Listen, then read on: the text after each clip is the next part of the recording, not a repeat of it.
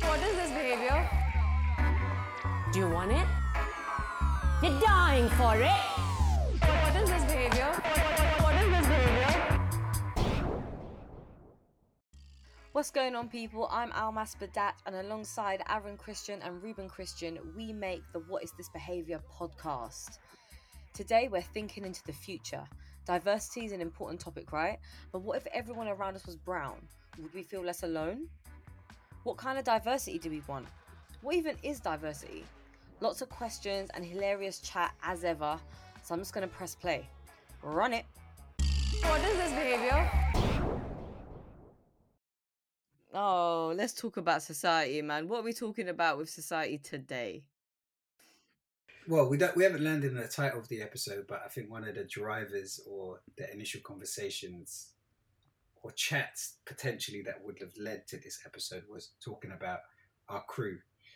So shall I give the little bit of the minute backstory onto this? And Yeah. Dive into it, because it feels like Almas has got loads of, has more depth on this side of things. I kind of just sparked it, and then it kind of.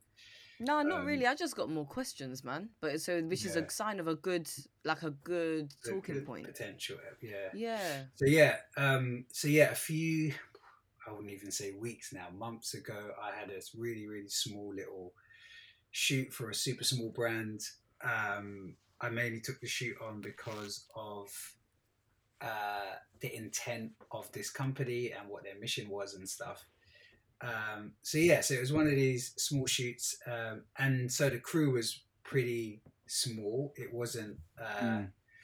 It's one of those crews that I could bring on maybe some less experienced people to kind of train them up a little bit and blood them, and work with different crew members as well that I've wanted to.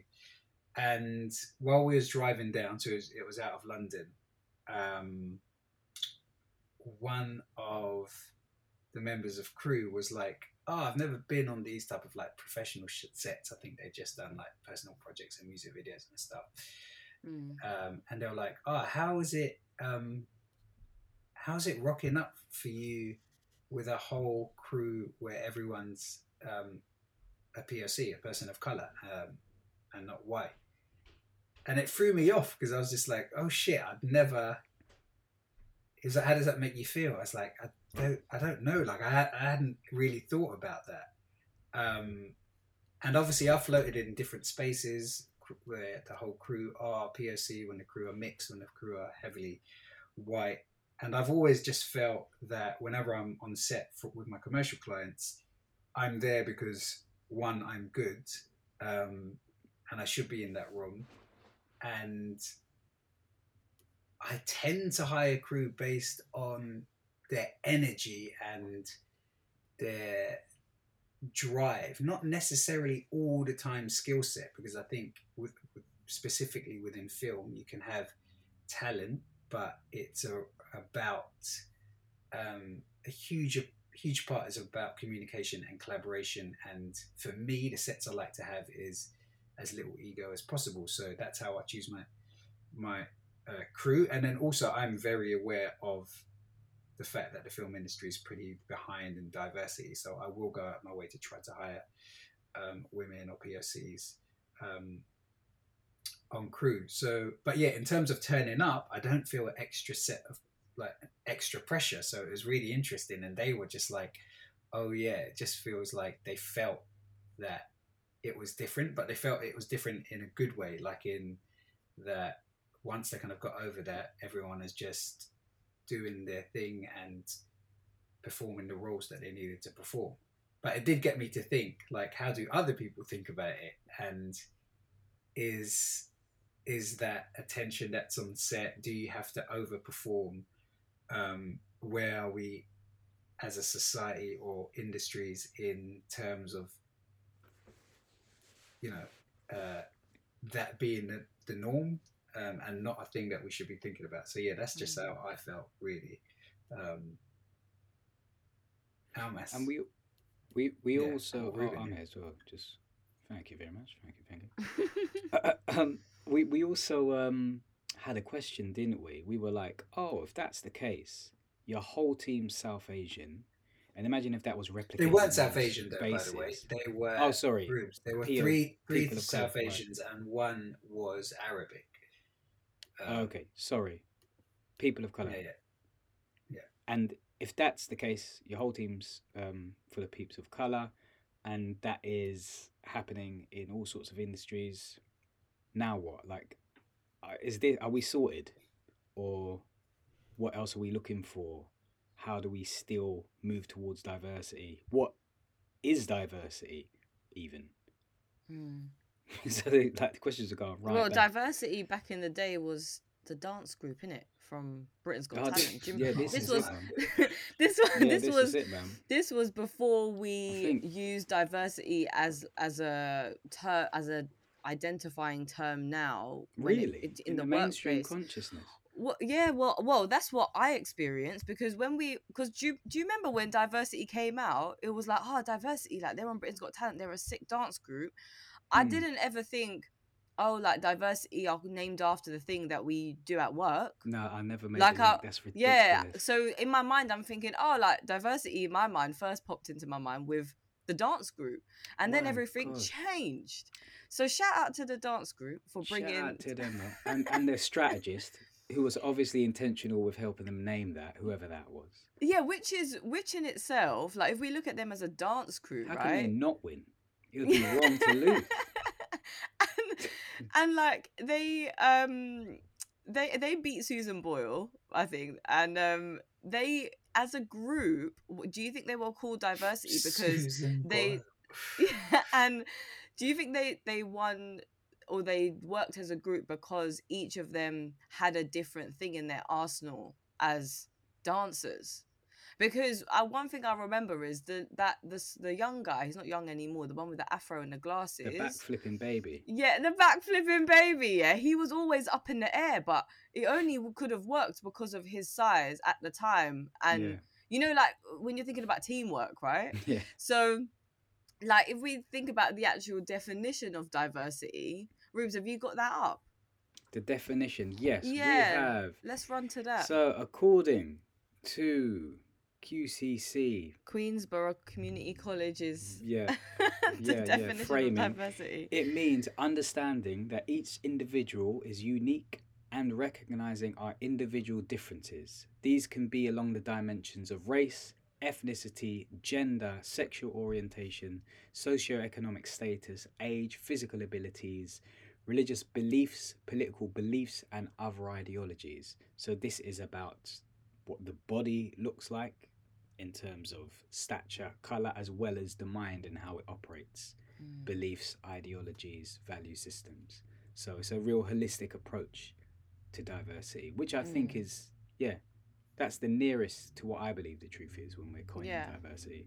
And we're talking about diversity in like the human sense, because people use diversity in like in biology, for example, or it's just a word that means like varied, right? Like different things in one space, different opinions, people, species, whatever it is. Are we kind of narrowing it down even more? Because like obviously there's two things, right? Like on these, we've got like questions here as we're like doing this pod, and a lot I'm seeing POC here. POC obviously standing for people of colour, and a lot of these questions are related like with crew and teams and PO colour. That's not necessarily that's a specific arm of the diversity, right? Because we're not covering maybe disability or other class, stuff like class, income. Do you know what? In my mind, I'm like, I wish Taz was in this conversation, my friend Taz Latif, but we're going to bring her on for another episode because this is her. Yeah, this is her full-time gig, and she's great at schooling me on the things I miss out when it comes to diversity. Yeah. But yeah, it's all those things, man. Get her on. Yeah, get her on. Taz is already, she's in the hit list. She knows, man. Yeah. She can't run from us. So why do you think diversity is associated with race so heavily now? Well, I feel the obvious answer is since Black Lives Matter, I think that was a catalyst to... I don't know if elevates the word, but clearly amplify the public conversation, public discourse around it. It was always happening in fringe spaces where people are doing the lack of or the abundance of the lack of. the problem that needs fixing, right? Yeah. I'm sort of just casting myself back to like maybe 6 or 7 years ago I'm going to talk about creative spaces because that's where I really move, right? But Yeah. in employment and creative spaces, it was really a novelty to have another person who basically was a person, not a white person. Yeah. On You the team. hesitated on person of color there. No, do you know what I was gonna say is when someone that I used to work with went into a boardroom meeting with a major brand, Right. and the project was around women of color. Right. Actually, no, it was around women of all color, so inclusive Black and non-Black communities. Right. And the board or the commissioners or the client were all white, Right. majority white. And so this colleague said, for the purpose of this presentation, we're not going to refer to people of color and white people. We're going to refer to people of color and people of no color. Oh, wow. And let's see how that changes the dynamics of the conversation and how you feel about yourself. Very interesting exercise, isn't it? Why? Yeah. It's like the descriptors are that they lack something. Is that so that's like a first, like, and yeah, okay, cool. So that's like the first thought, yeah, because that's also I was like, wait, why does that feel negative, right? And it's because that person or that other group might be lacking something. But actually, deeper than that, I think what happens is when you have people of color and people of no color as two terms, it makes them connected, and it makes me think about when you have the word white and then or European and then you have people of color, it makes the groups very disconnected. It's more othered in a way. Yeah, both of them are though as well. They're sort of put further apart. Like you've got one group over here and one group over here. But if you have people of color and people of no color, it highlights what the thing is that you're actually using to define, which is color and race.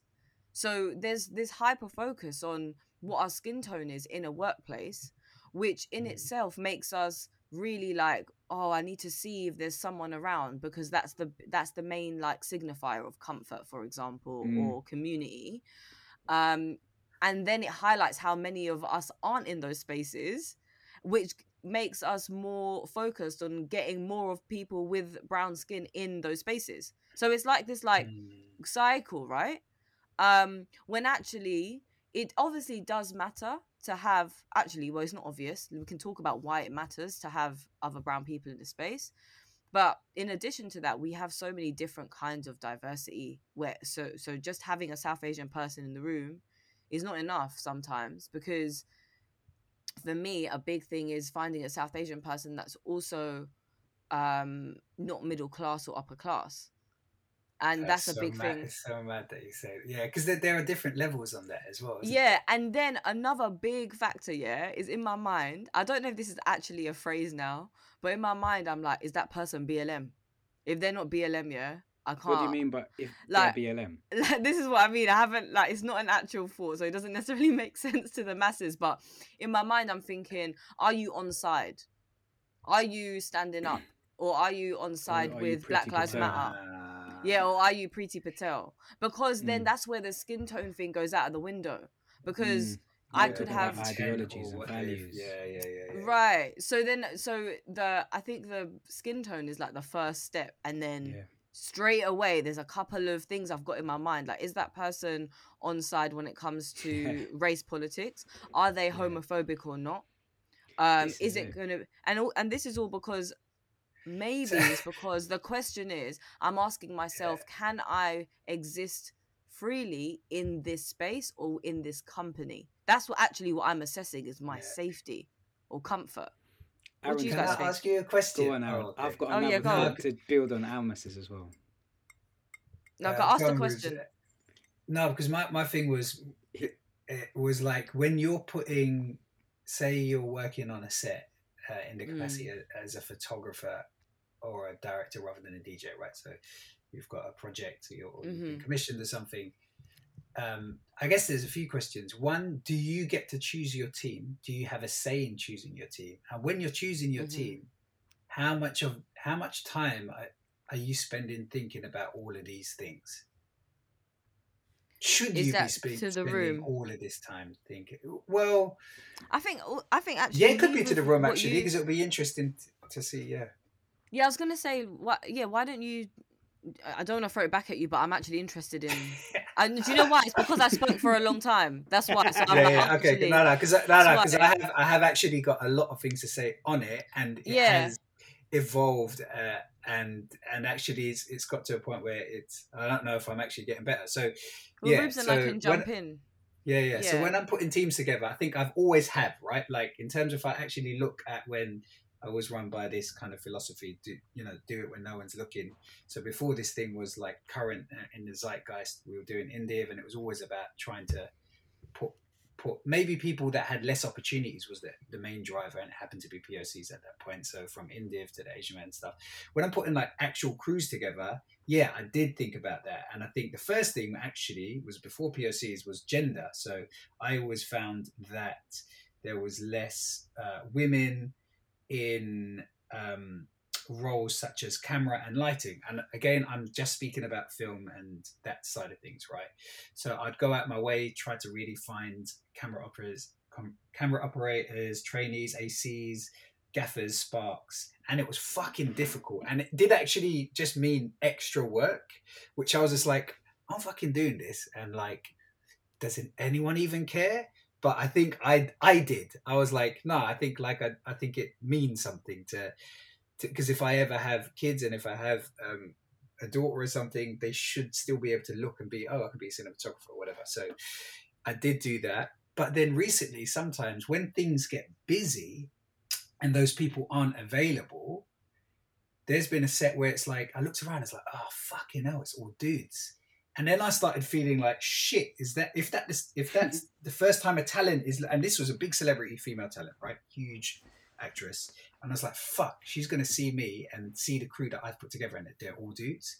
And I'm like, that isn't reflective of like 90% of our shoots, but on this one it is. So I just had this extra anxiety. So yeah, and it also comes down to time as well. Like sometimes like people aren't available, but I know it's in the micros, and as long as you're making the effort, but it's also on optics as well. People can see that. Added to that, again, we shot another huge, and I'm not gassing myself here, I'm just lucky to have one client that feeds me some decent celeb work. But we had a huge celebrity. She's East Asian, and yeah, on the day I realized that most of my crew were East Asian. And I was like, when I say East Asian, people from China, Philippines, Korea, Hong Kong, that type of stuff, right?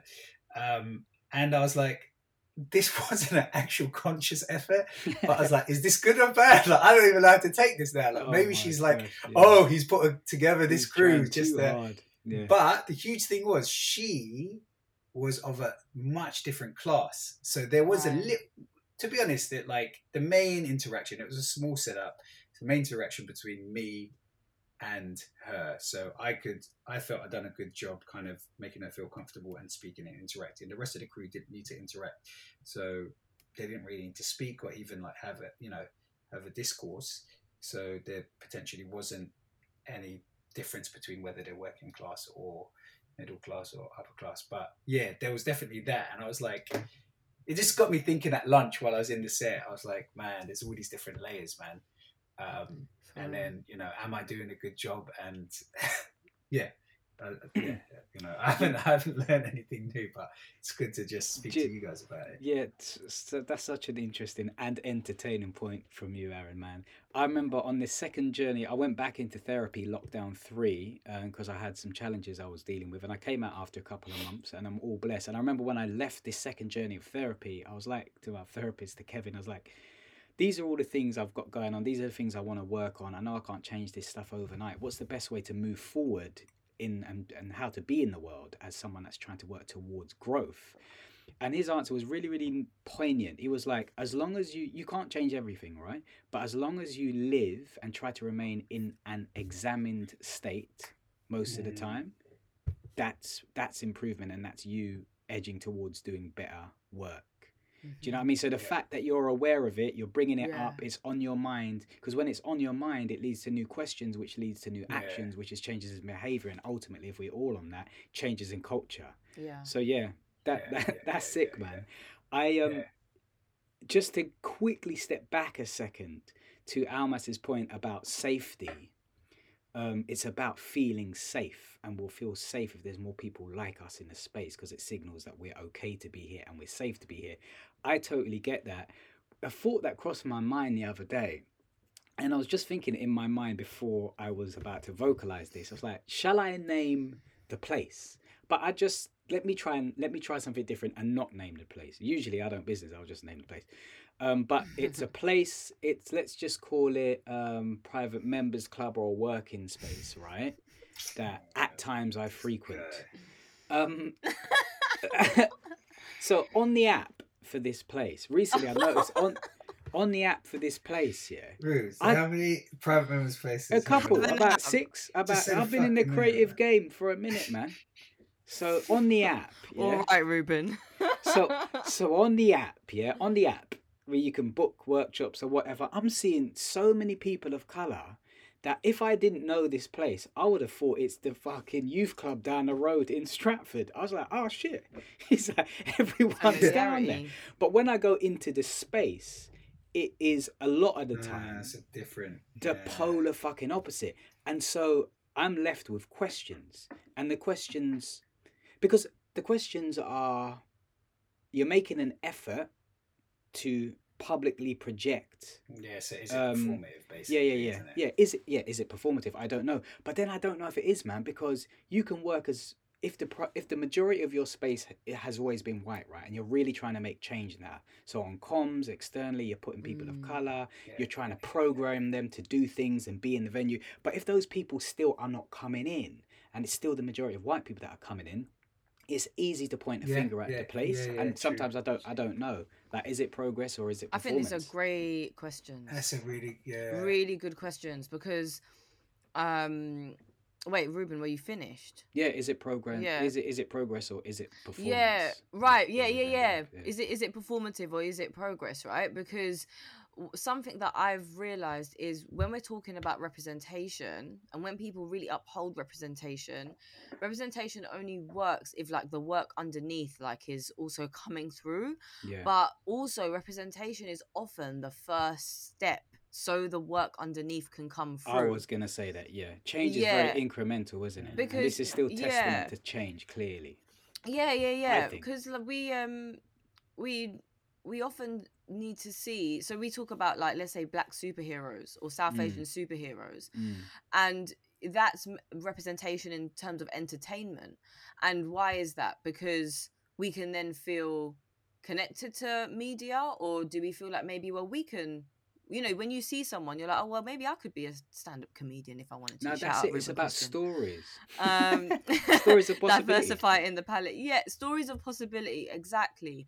And then it's, and what the question actually that interests me the most is you saying, well, what's the disconnect between the representation and then the people still not accessing the space? Because if the people still are not accessing the space, then after representation, what is the thing that people need?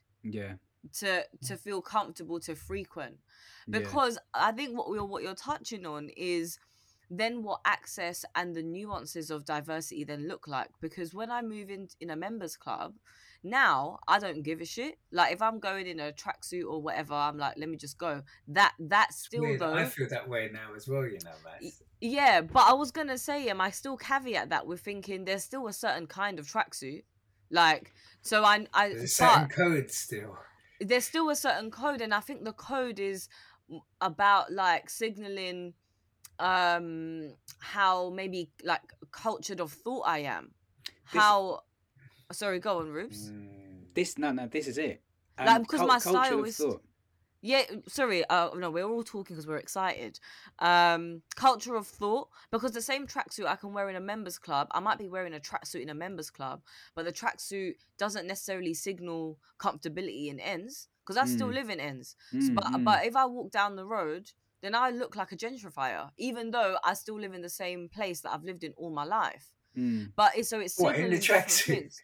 Yeah, because that's what I'm saying is either the type of tracksuit I'm wearing or the way I've styled it is still different from like From how Yeah. actually we wearing like a would have worn a academic tracksuit at tracky. Yeah, yeah, school. yeah. Yeah, or Yeah, even yeah, I just like know. a Nike tracksuit. Like me and my brother can wear tracksuits, but we'll look completely different. yeah, yeah, yeah, yeah. Um, Yeah. but there's It's so true, we've innit? There's like Ends tracksuits, and then And there's then there's just like J.W. Anderson posh. yeah, like yeah, me, I'll Yeah, definitely I am wearing right now. like I went to COS to buy tracksuits oh mad, so I they can got wear you, tracksuits to my meetings. mad. And then I'm Ma. also treated differently. But I'm going off topic now. No, no, no. This But isn't off topic. This is well, all within the realms of this conversation. I was got on an ad, yeah, that you and Aaron and even myself to an extent can walk in these spaces now and just feel ourselves. But do you know how fucking long it's taken us to feel yeah, that? just to feel Yeah. In order, carefree. yeah, in order to get there, we've had to become really good at what we do in our individual crafts. We It's have to taken battle our work, own fucking self-doubt within this industry and get Yeah. so far on the other side of that belief system that now we can walk through So there then we can and circle feel back to ourselves. ourselves. Yeah, exactly. Exactly, right? And what's Imagine scary if you're about new that to is that that space. How sorry, intimidating is that? You're new to the yeah, industry, you're yeah, just gone in, you don't know what's going on. yeah. Yeah, No, man, you're you won't absolutely come right. back. It's You just not safe for you. and I think what's scary about that is when Psychologically, no, no, it's psychologically, you don't true. feel at home. Yeah, You're because on it edge. takes you so much to go there, learn the language, That's it. understand the rules of the game, Yeah. and then still choose to come back to self. Yeah. I think is a really we should give people more credit for being their authentic selves in those spaces because I feel the pull of my my cultural references may be changing or just like the way that I talk becomes more refined, and that's something I learned code switching from a young age from my mom. And that again is I think comes back down to like comfort, safety and respect. Although and I realized that because when I was around more South Asian people that weren't working class, I then had this added layer of like, oh shit, like I'm not sure if I'm of value as much as this person who has had Mm, Oxbridge education and their dad's mm, a doctor and mm, this kind of stuff, because my mum and my family have been mainly laborers, and if they've been working in education then it's in government education, and even then it's not as a teacher, it's as admin. So the access points has been really different, and I have felt like I didn't belong in that space. So mm, I get really excited when I see more people that are from like a working class background that are also South Asian. And the one of the reasons is because we also in ends like we really live like close in London specifically. All of our communities are like overlapping, so you'll see like a Caribbean shop next to an Indian takeaway, next to a Chinese takeaway, next to a Brazilian thing. Like everything's just next door to each other. So in my mind, and this is an assumption that can be dangerous, is if I find someone else that's working class and brown, they are gonna have similar cultural references or at least respect for myself and other cultures, which is not always the case, but it's definitely the most basic signal that I get in a space. And that goes back to Aaron's thing about creating a crew. So I reckon for some projects, it's really useful because if you're working on what's useful?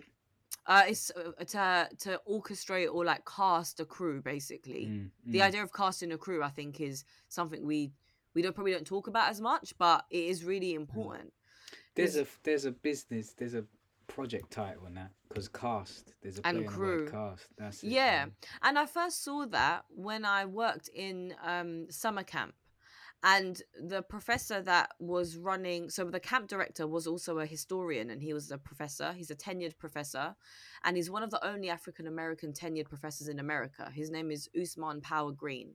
Man, And man. a lot of he's really a G because he, with soft power, really shifted a lot of my views around race and politics and opened my really was the first steps like before 2020's BLM, like maybe 6 years prior, he started to shift my mindset.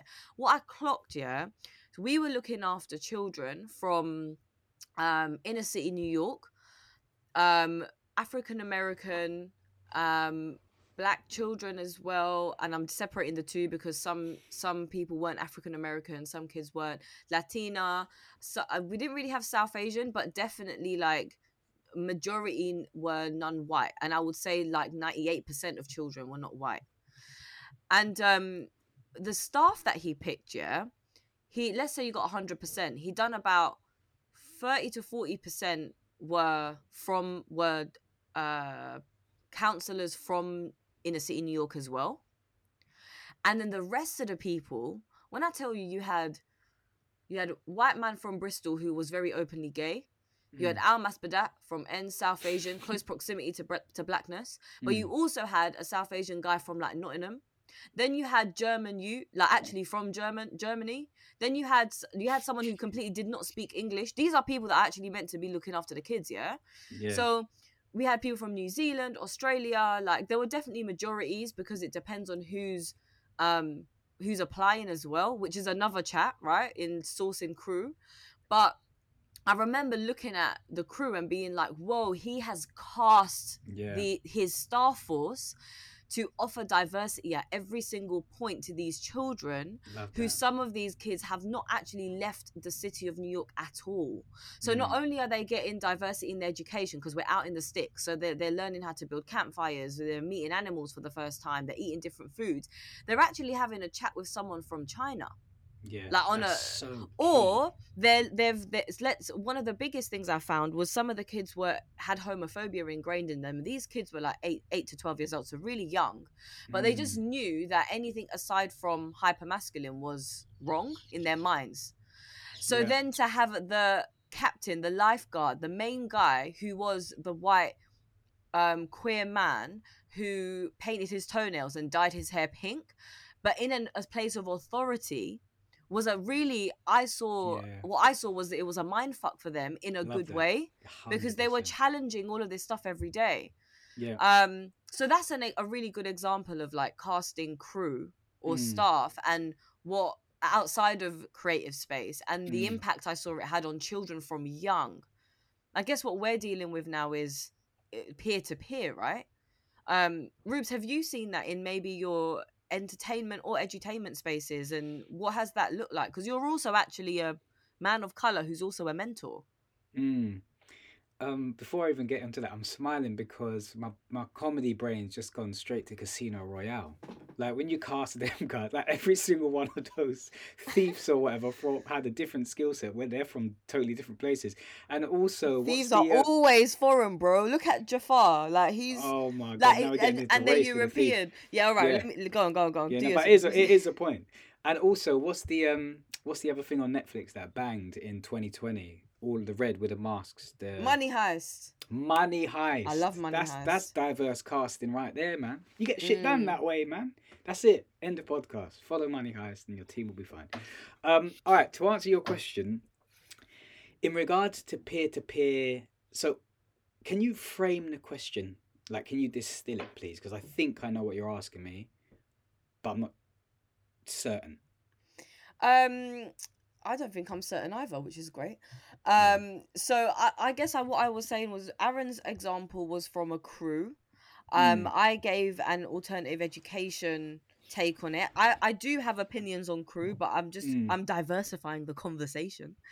And then I guess like bringing your what I'm interested in is what your experiences are, if you have an example of the impact of a diverse team across maybe like comedy or education or entertainment, because you meet lots of people all the time, and you've like hosted a Tamil event and you don't speak one piece of Tamil.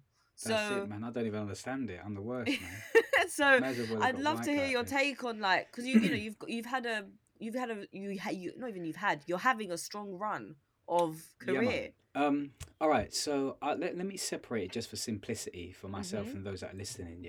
I'll give you an example from when I was in entertainment, specifically comedy, and now I'll give you an example of navigating these kind of spaces as an edutainer, right? Especially alternative education. So in comedy, I came up as an entertainer, as a presenter, YouTuber, and a stand-up comic, arguable stand-up comic, mainly within the black space, right? In Right. in London.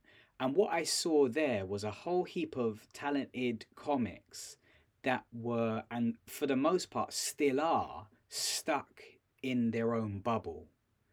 And I didn't know that at the time because I too was in it, right? It was like Right. is it Plato's cave analogy? I didn't know what was outside of the cave because all we've ever seen is the cave and the shadows in the cave, right? Yes, yes, So I'm like, yes. this is what comedy is. You want to get up. Like I knew some of the comics at the time, like the Kojos, the Dane Baptistes, and Mo Gilligan's, and even Kay Kurd was in there. And I was like, shit, these are the comics that are doing great in the space. I want to move with these. These are my peers. And then I started doing the open mic circuit outside, and then I was like, there's more comedy outside of this, obviously. So then I started doing gigs in and around London, and I was not seeing any of these black comics in those spaces. These were now I've started to gig in white spaces, right? So all my jokes, my isms, my cultural references were not landing in the white spaces. So I had to now recontextualize my ideas Right. for this new audience, right? Well, because they weren't landing, or like. Yeah, they what's weren't landing because they just didn't get the culture. They didn't get the Right. isms. They didn't get the slang. Sometimes I felt certain ideas were strong, but I just had to speak their language. So I had to reshuffle what I was using, for example, which was labor for me because I'm not from that world, but that's the majority world. And if I didn't do that, I'd either get up there and just hear tumbleweed for the rest of my fucking career, or I go back to the other circle. So I decided to just stay moving around in the mainstream circles and the white spaces just to kind of grow. And what I found is there's still a lot of comedians from especially that black comedy scene that I was part of back in the day that are still bubbling around in there, feel totally frustrated, but don't know how to get out. And even if they did get out, they feel that they'll be starting from the bottom again. You know, so it's Is- kind of a trap. Question: Is the changing? Is it because your audiences were majority non-POC? Like as you were Where, shifting, as you were moving out of those spaces, like what? yeah.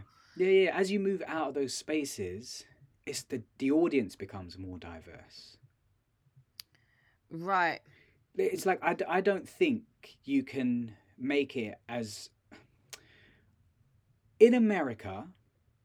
Chris Rock, and even at the time Eddie Murphy could be totally focused on black isms and culture and go mainstream.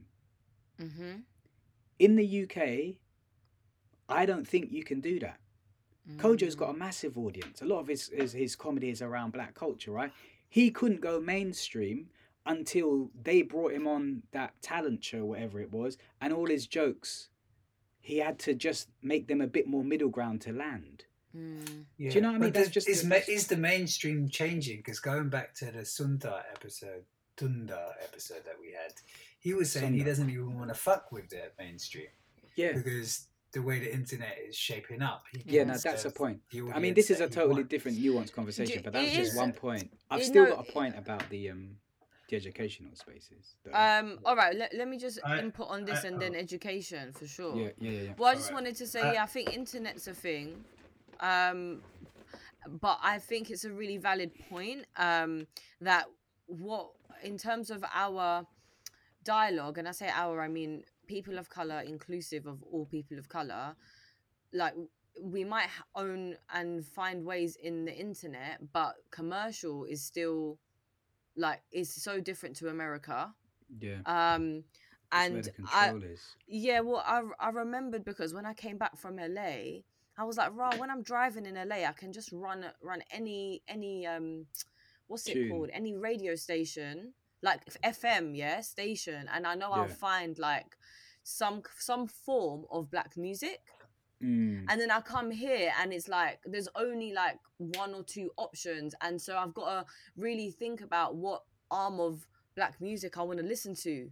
But the commercial thing is really like, well, back then, this was like 3-4 years ago, it was like really lacking. And then the other day they had the day on telly, right, that was all black shows, and which showed how, to me, which showed how lacking the rest of the year is, like the 364 days or whatever. Yeah. And we haven't even touched on the like South Asian identity within that. Yeah. Like we're like we have so many different forms of entertainment and content, and there's not really a space. And so the internet is almost like the pirate version, because the internet's open source. Yeah. It's like Ramesh Ranganathan couldn't have gone, like, if you look at Ramesh's content, hardly any of it is focused on South Asian culture, and any that is taking a piss out of it. Yeah. Do you know what I mean? To self-hate in those spaces. No, I was going to say, to self-hate in those spaces really sells, and that's more wild. And I think it's changing, but that's wild. To take the piss out of yourself. Mm. That is really well put, you know. Yeah, just a thought. You know what Aaron, we like. Yeah. I wanted to swing the conversation a little bit, because earlier when you were speaking about something, it raised this point, which I actually wrote down this thing that I wanted to kind of put on LinkedIn, actually. I don't know where it stemmed from, but it was a frustration. So we haven't landed on the title of this episode, but I know it's around kind of like educating ourselves within the space. Are we doing the right things when we're like crewing up or like building teams and things like that? So to our non-POC listeners and followers, people of non-colour, like it'll be interesting to kind of understand like how they are now educating themselves, or like trying to educate themselves in this space. And I had this point as well, because I know often, like in a few of these traditional spaces, there are non-POCs kind of leading it, and they're trying to make an active change. And one thing comes around amplifying POC's voices to talk about diversity, right? So I'm going to read out this point, and I will land, but let me know your thoughts on it, right? So I wrote down here, not all POCs are allies for the diversity cause. There are many that held lucrative senior public positions for many years that have benefited from being the only POC in the room, strategically positioning that as a point of difference. So a more diverse workforce doesn't actually benefit them. It frustrates me when I've seen certain individuals jump on the diversity cause because they know their previous strategy is a sinking ship, especially when for years they were in positions to make change for others, but chose to protect their own positions. I'm going to caveat this by saying I also understand back then it may have been more difficult because there wasn't that much discourse around it. So just to go at that a little bit.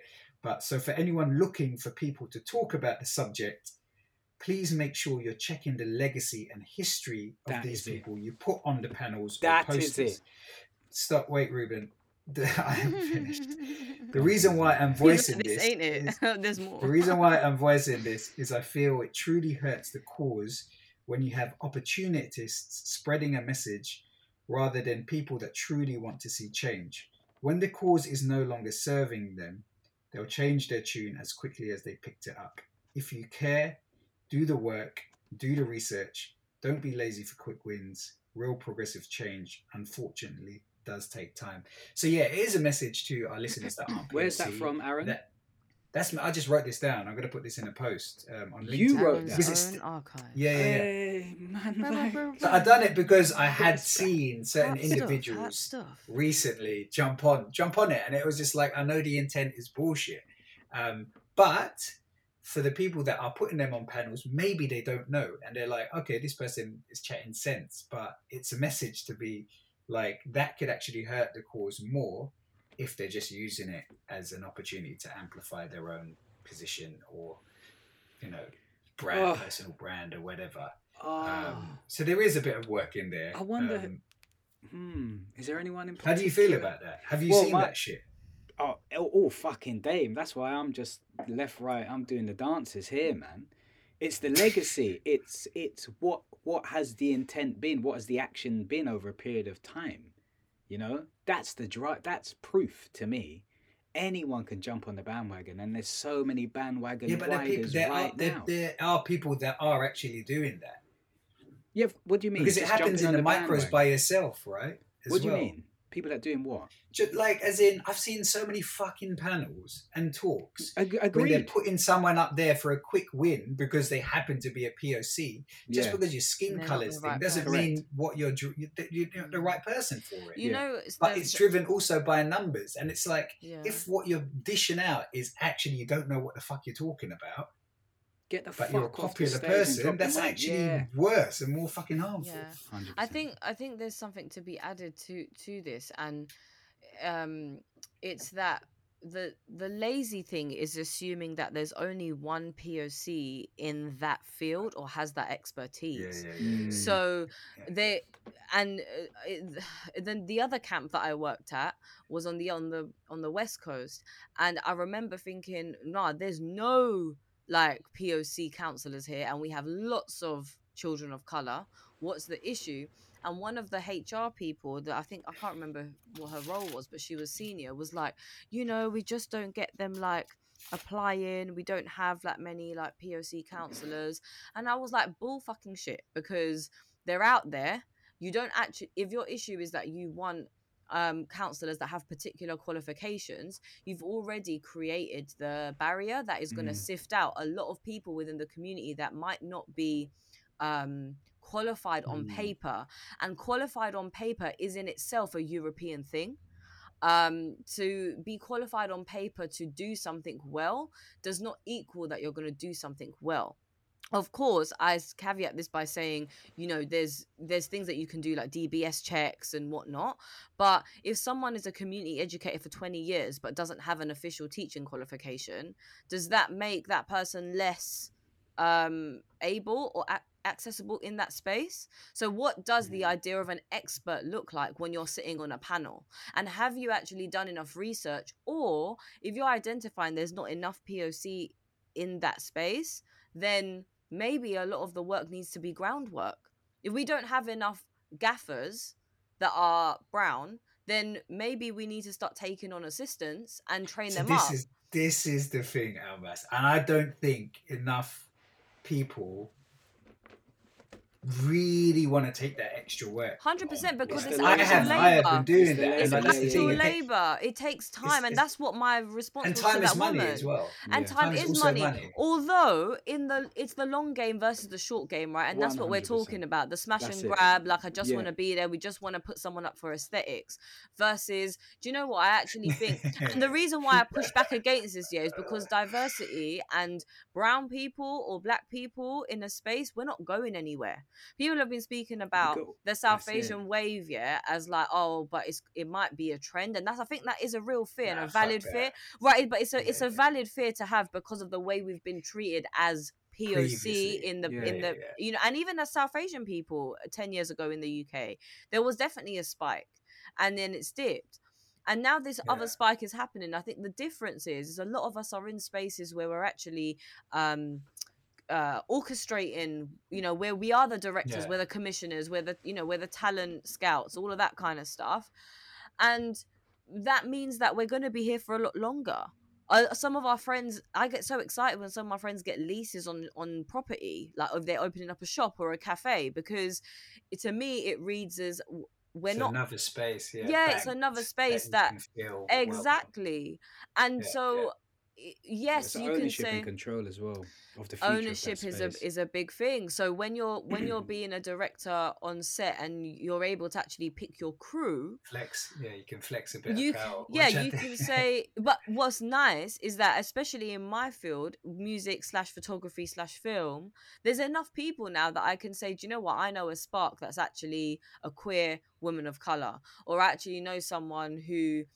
People ask me all the time, do you know like a DOP who is also a black woman, for example? I need to jump in here because this has been happening in the last 4 different shoots that I've worked on, and like within my realm of having creative input, like sometimes I get to pick talent, sometimes I work with a casting director, sometimes it's the creative director, but one thing that I'm seeing is these again, and it's related to like that. What I just talked about was like maybe putting certain people up to talk about diversity. Another thing is like a performative thing. So, we need to have a black person or a Asian person for this thing, but it's the same fucking person, because it's like it's a quick win, it's lazy, and that fucking jars me so much. And what's frustrating is I push back on it a lot. And I've ultimately not pieces of shit. Diversify your diversity. Skunks, man. Diversify your diversity. People. It's almost as though we need a directory.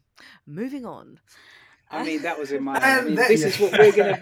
We're building it all in it. We're doing a bloody labour here, and we're gonna keep doing it. But can someone else also do it? And that's the thing as well. What happens if we keep on being asked to do the work? So like, why can't they have their people that tick those boxes?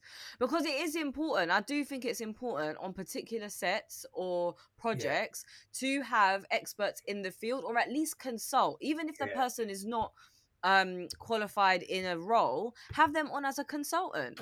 And then you have the input, and you don't get like those. Wow, I didn't even finish the sentence. I said you get the input, and then your brain's ended up. Wait, Albert, are you just like planting a smart income stream for us in the pod? No, how's that an income stream? There's a middleman. That's where my lights ticked off. I was like, wait. Yeah, I know your business brain's popping off. I've even got thoughts here. Do you? Of course.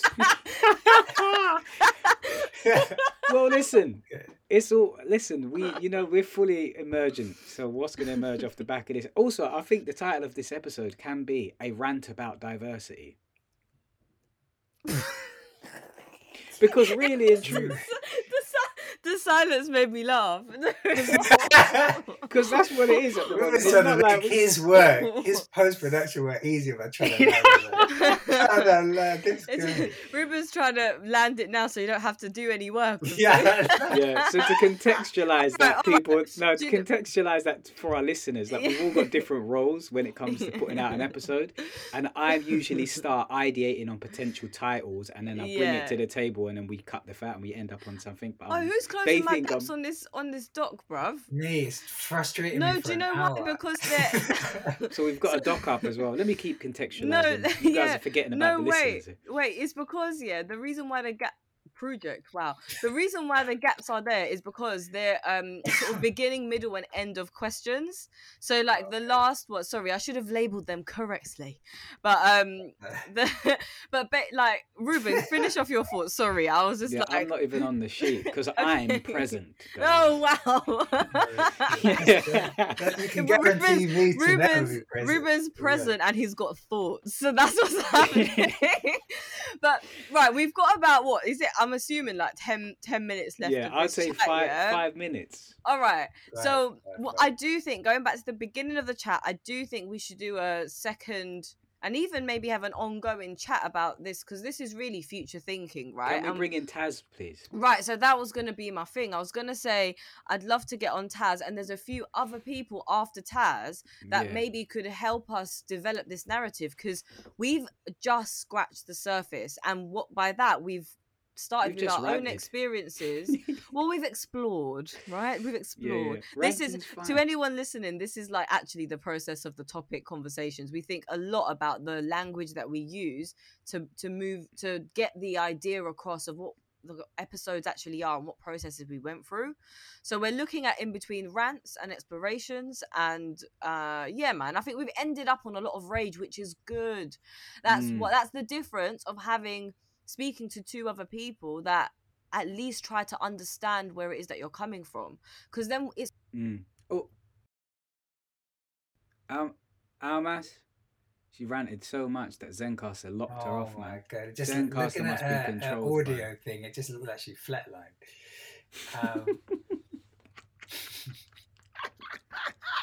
This is who's tapping in on like Zencaster, listening to Almas and trying to silence her, you know? I'm back. Alright, Almas is back from the sunken place in cyberspace, being flatlined. Welcome back, alive, Almas. I'm alright, thank you. I was really in the throes of it all. Like I was have you taken a breath? on stuff. The government are after me, bruv. Yeah, Some they're fully, mad that's thing. it. No, I'm back. And I have had I didn't have a breath because I was like, wait, what? What's going on? What's going on? Trying to get back into the room. Got Yeah. silence. What? Cancelled. This reminds me of, you know, in Lion King, yeah, deception and outrage, disgrace for shame. I can't remember that. I don't know. Oh shit. Where's Aaron? He's Yeah, can you outside hear me? boxing off the episode already. He started his No, processes. You can hear me. Aaron's yeah, but no, you're mad I've got to low, jump bro. on- Sorry, I got to jump on productions, man. Oh, you got Right, just production. it's what? production. Production. All Right, right, all right, Almas, all how right. can we conclude this? All right, so I just had a This question, rant right? about diversity. Fam, it's not a rant. It's partly a rant. Maybe partly's in That's brackets. it. Part rant about diversity. There But you the go. reason why is because rant then minimizes the chat. I think like it just because we actually have had like we've navigated like solid Okay, I get you. discussion. I get That's you. the- I just feel but the rant people rage would is- actually like to listen to that. Do you know Rants what? are Maybe funny. yeah, is like is I don't know what it is, but like discussion and rage. Like I don't know. Like why don't we just give them the diversity, the diverse approach of this topic? We've spoken in lots of different ways. Right, but my question was, by 2045, with a product of like crossover culture, globalization, tech advancements, what they're saying is in America, the white community will be in the minority, and everyone's moving towards mixed heritage. Can we And just pause on that moving for a around. second? Go In on. 20 what? 45. In 2045, which is just down the road, 24 time-wise, years. We'll still be in alive. America, white people will be the minority. And where is this information from? The US will become.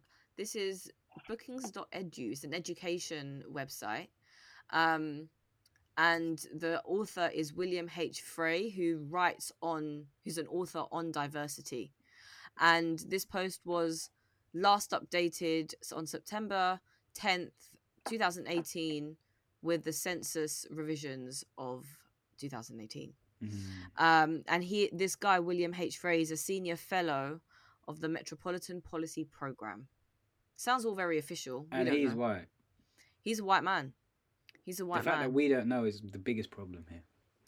Yeah, he's actually a white man. I can see. So the picture of him. He says new census population projections confirm the importance of racial minorities as the primary demographic of the nation's future growth, countering an aging, slow-growing, and soon-to-be declining white population. Now, my question really is, we'll still be alive, so we're going to be in our 50s and 60s, and in our lifetime we have seen so many advancements and changes across social and political matters, tech, education, and so on, the arts and whatnot. Think about what your 60-year-old or 50-year-old self is going to feel once we've hit that space. Does it matter? What do we think? Oh, what do we feel? Aaron, what's your 55-year-old self feeling right now? Do you look around and realize that white people are the minority? Also, I'd say that it's white people are the minority in all people of color. So it's Hispanic, Black, Asian, multiracial, and ambiguously raced people, all collectively will make up like sort of 51%. Yeah, so the majority is mixed race. I don't know. I think it would be. I actually think it will be a good place. I think people would just hopefully be more curious and connected to different ways of life and cultures and ways of being. And hopefully there's less separation and there's more a space where just people feel more comfortable being their fullest selves in whatever way that is. So that's because essentially I am a glass half full guy. So I think that's what that's what I'm trying to work towards. So I wouldn't be trying to work towards something that I thought was a shitter future. So I think it would be better, definitely. for everyone involved, even white people. And maybe that's the thing that they're struggling to see, because they've had life in a specific way. But it doesn't necessarily mean when they're the minority that it's going to be worse. There's just different possibilities of connecting with people, and when everyone feels, when you're living in a world of fear, without fear, it can only be a more fruitful place to live in, right, for everyone. In a culture of lack of fear. I feel that change is so incremental that sometimes it can't be measured unless you take a step back and you look at 2 points in time, right? So by that time, it would have probably been so normalized that I wouldn't be like, oh my God, look where we are. It would have just incrementally happened, right? But if I was to compare it, I would probably compare the me now to the future self and be like, oh, we would never thought this would happen, but obviously it's ended up like this. And I hope to feel in then that I'd hope to feel more connected to human beings and more connected to the human experience, regardless of differences, which I'm starting to feel now because of some of the niche spaces I'm in. But I hope that will be the general experience for the vast majority of people in the world. Yeah. I feel. No, my question actually is, we talk a lot about comfort, and this is probably the question that can maybe start off the next ep. But my thing is, we talk about comfort, and we're reading the majority of POC people meaning a more collaborative, maybe, or fun place, safe place, comfortable space. The question it leads me to is, why is it that even with white people as the majority, it's an uncomfortable space? So imagine a world where America stayed like majority white and we weren't uncomfortable with that. Or they didn't make it uncomfortable. Like, it's the whole point about diversity has been to infiltrate these spaces because I suppose we haven't been seen or felt comfortable or safe. And yeah, when you were thinking about, when you were projecting over to like 2045, I was thinking, like, imagine if the majority white people are still going to be in the majority, in the sense that all of us collectively make up the 51%, but they still will take up 49. And why can't that be an okay thing? It's almost like a win.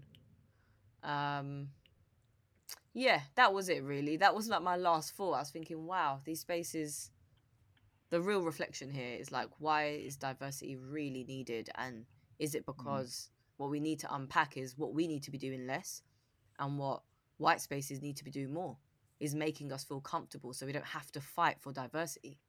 Because actually, it wouldn't matter if I was the only brown person in the room. I really have to go. I've got a call. Oh shit, it's 10:30. Rotted. Yeah. All right, cool. Yeah, just it wouldn't matter if we had to be it wouldn't matter if you were the only brown person in the room if people made you feel seen and celebrated. Thank you so much for the chat, man. It's all right, man, if you're thanking me. Maybe the episode is called "This is not a rant about diversity." Yeah, and that will make people press play, hopefully. That's it. Yeah. All right, cool. Thank you so much. I'm energized, man. This was sick. I'm stimulated. I've got more questions, but I need to get some breakfast. So. Can't wait for the next iteration of this. So stay tuned. What is this behavior? So we went into this episode planning to discuss how we'd feel once our whole team was brown and the world would be brown. But we ended up actually trying to understand what diversity actually means to each of us, realising we're actually just scratching the surface, and probably what we want are some guest experts in on the chat. So watch this space. It's going to get very interesting. It's going to get chunky. And we're doing the work to get deeper understanding, which is why I think we ended up quite charged, which to me is a good sign of stimulating chat, passion, and collaboration. Or what do you think? Is it a rant? As Ruben said, is it a debate? Are we closer to understanding what diversity is? And what future do you want to live in? Hit us up on IG at What Is This Behaviour Podcast, Twitter at WITB_podcast, and the same on TikTok at WITB_podcast. You can also donate to help us keep our podcast going via Ko-fi, the link of which you can find on the whatisThisBehaviourpodcast.com website. And please do rate us on Apple Podcasts. We love to see the love. Until our next episode in 2 weeks' time, stay blessed, stay active, and thank you for joining Aaron, Ruben, and I as we explore our South Asian identities through conversation and community. Boom. What is this behavior? Do you want it? You're dying for it.